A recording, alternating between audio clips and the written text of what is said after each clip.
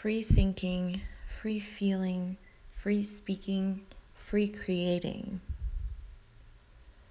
Our bodies can move in every direction. Scientists don't understand how we're able to move our bodies using the power of our awareness. We're mostly programmed by deterministic connections from the past, but our awareness is here now. We can use our imagination, our creativity, our random spontaneity and inspiration and listening and empathy for others to become so much more than we've ever been. And something as simple as lifting up your hand using your own awareness and choice, we don't understand how that's possible.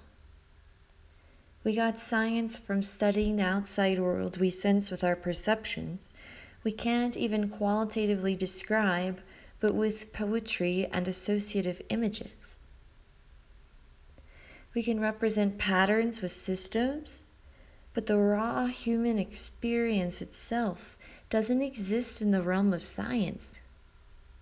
Science has trouble to get there no matter which angle it's coming at it with. Chemistry, biology, psychology, neuroscience, spirituality, philosophy of mind, metaphysics, knowledge. At the end of the day, you literally lift your hand up, then down, then imagine some kind of pattern to draw in the air you never did before. Nobody, however smart, ever figured out exactly how much we are really able to choose or intentionally flow into newness. It's a total mystery, and it's amazing this is the mystery beneath all sense and creation we ever came up with. Amy Cuddy is famous for her talks on power posing. The body and mind seem to be more of a chicken or egg issue than we realized before. The DSM's still stuck on calling depression a physical disease that requires pharmaceuticals. Well, that might also be due to politics, or should I say financial interests. Back to the point. When you smile, you get happier, and when you expand your body, you expand your sense of self. Your sense of worth, your confidence. Our bodies and minds seem to be receptive to expansion beyond previously experienced notions of self.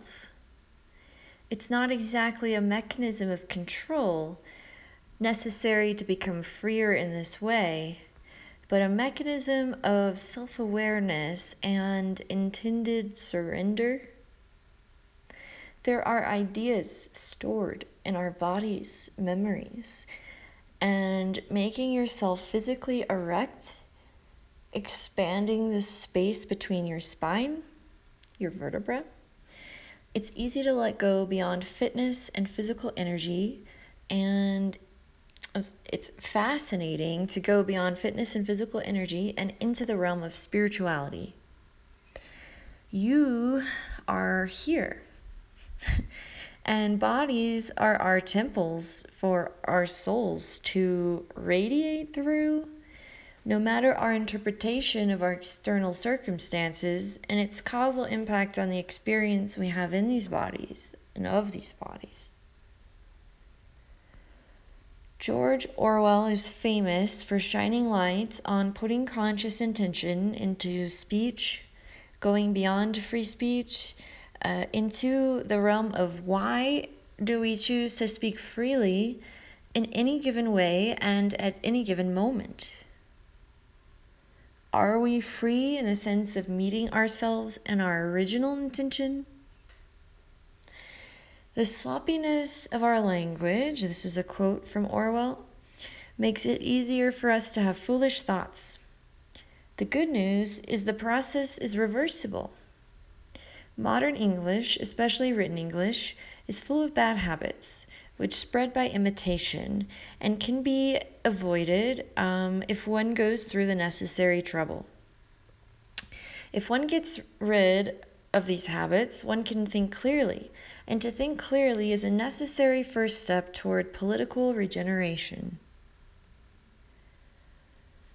Our ability to be here now, to free ourselves of what we think we need to feel, the fullness of this world and the people in it, to think and speak close to our original intentions and authentic expression, or relatively closer, to expand our notions of self and own our individual authenticity beyond fear of retribution from others or even our own selves, will be necessary in our fight against incredible darkness, now knocking at all of our doorsteps. Confidence comes not from always being right, but from not fearing to be wrong. These are some quotes. It's from Mick Eintyre. Confidence thrives on honesty, on honor, on the sacredness of obligations, on faithful protections, and on unselfish performance. Without them, it cannot live. Franklin D. Roosevelt. Confidence is when you believe in yourself and your abilities. Arrogance is when you think you're better than others and act accordingly. Stuart Stafford. Americans today, some Americans, certainly not all of us, seem to hold a lot of confidence in themselves. But is it authentic confidence? Or is it confidence they're forced to have, forced to have in the face of insecurity?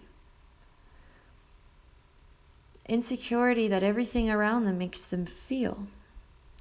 The media, the marketing, other Americans trying to trick you, get power over you, job insecurity, housing insecurity, economic insecurity, health insecurity, domestic and foreign threat insecurity, global environmental insecurity. And Americans who believe we're already free to get everything we want and need to live into our eternal moments now. Some of them seem to be becoming more arrogant about it rather than authentically confident, as Stuart Stafford says on The Distinction. Being a human being is a fascinating experience. We can't escape direct confrontation with our freedom, with our natural freedom. The question is, how do we use it? How do we act into values toward who we are in our fullest, most expansive experience of ourselves? Especially in the having over being mode of our collective consciousness, when the deeper substance of our freedom might not be fully recognized, while unfolding in the flow of play, experimentation, and free expression.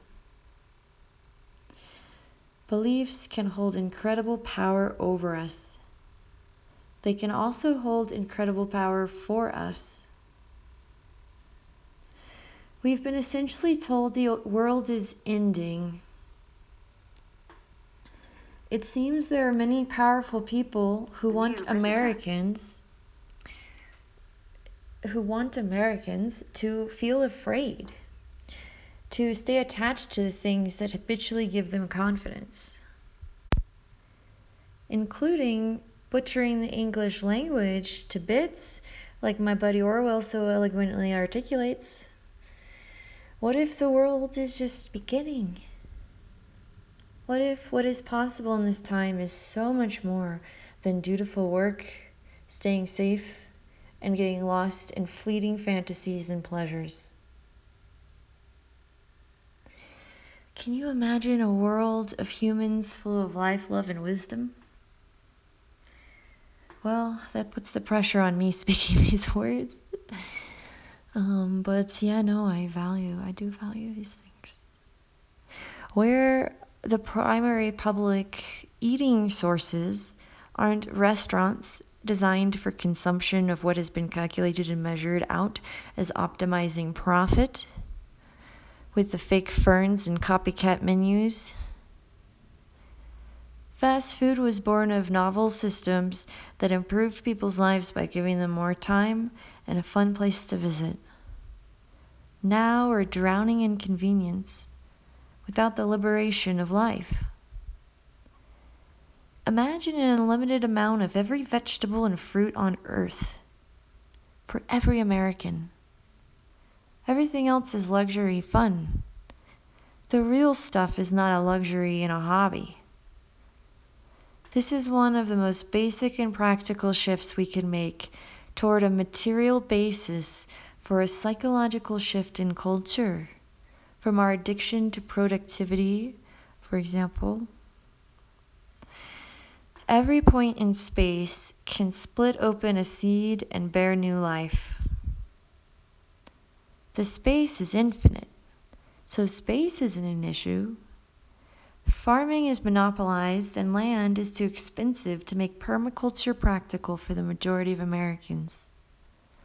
They're too individualistic to move together for the purpose of co-opting food initiatives. Most are renting rather than owning, so who's going to invest more than $500 in a gardening, which is what a real feeling of inspiring natural abundance would require?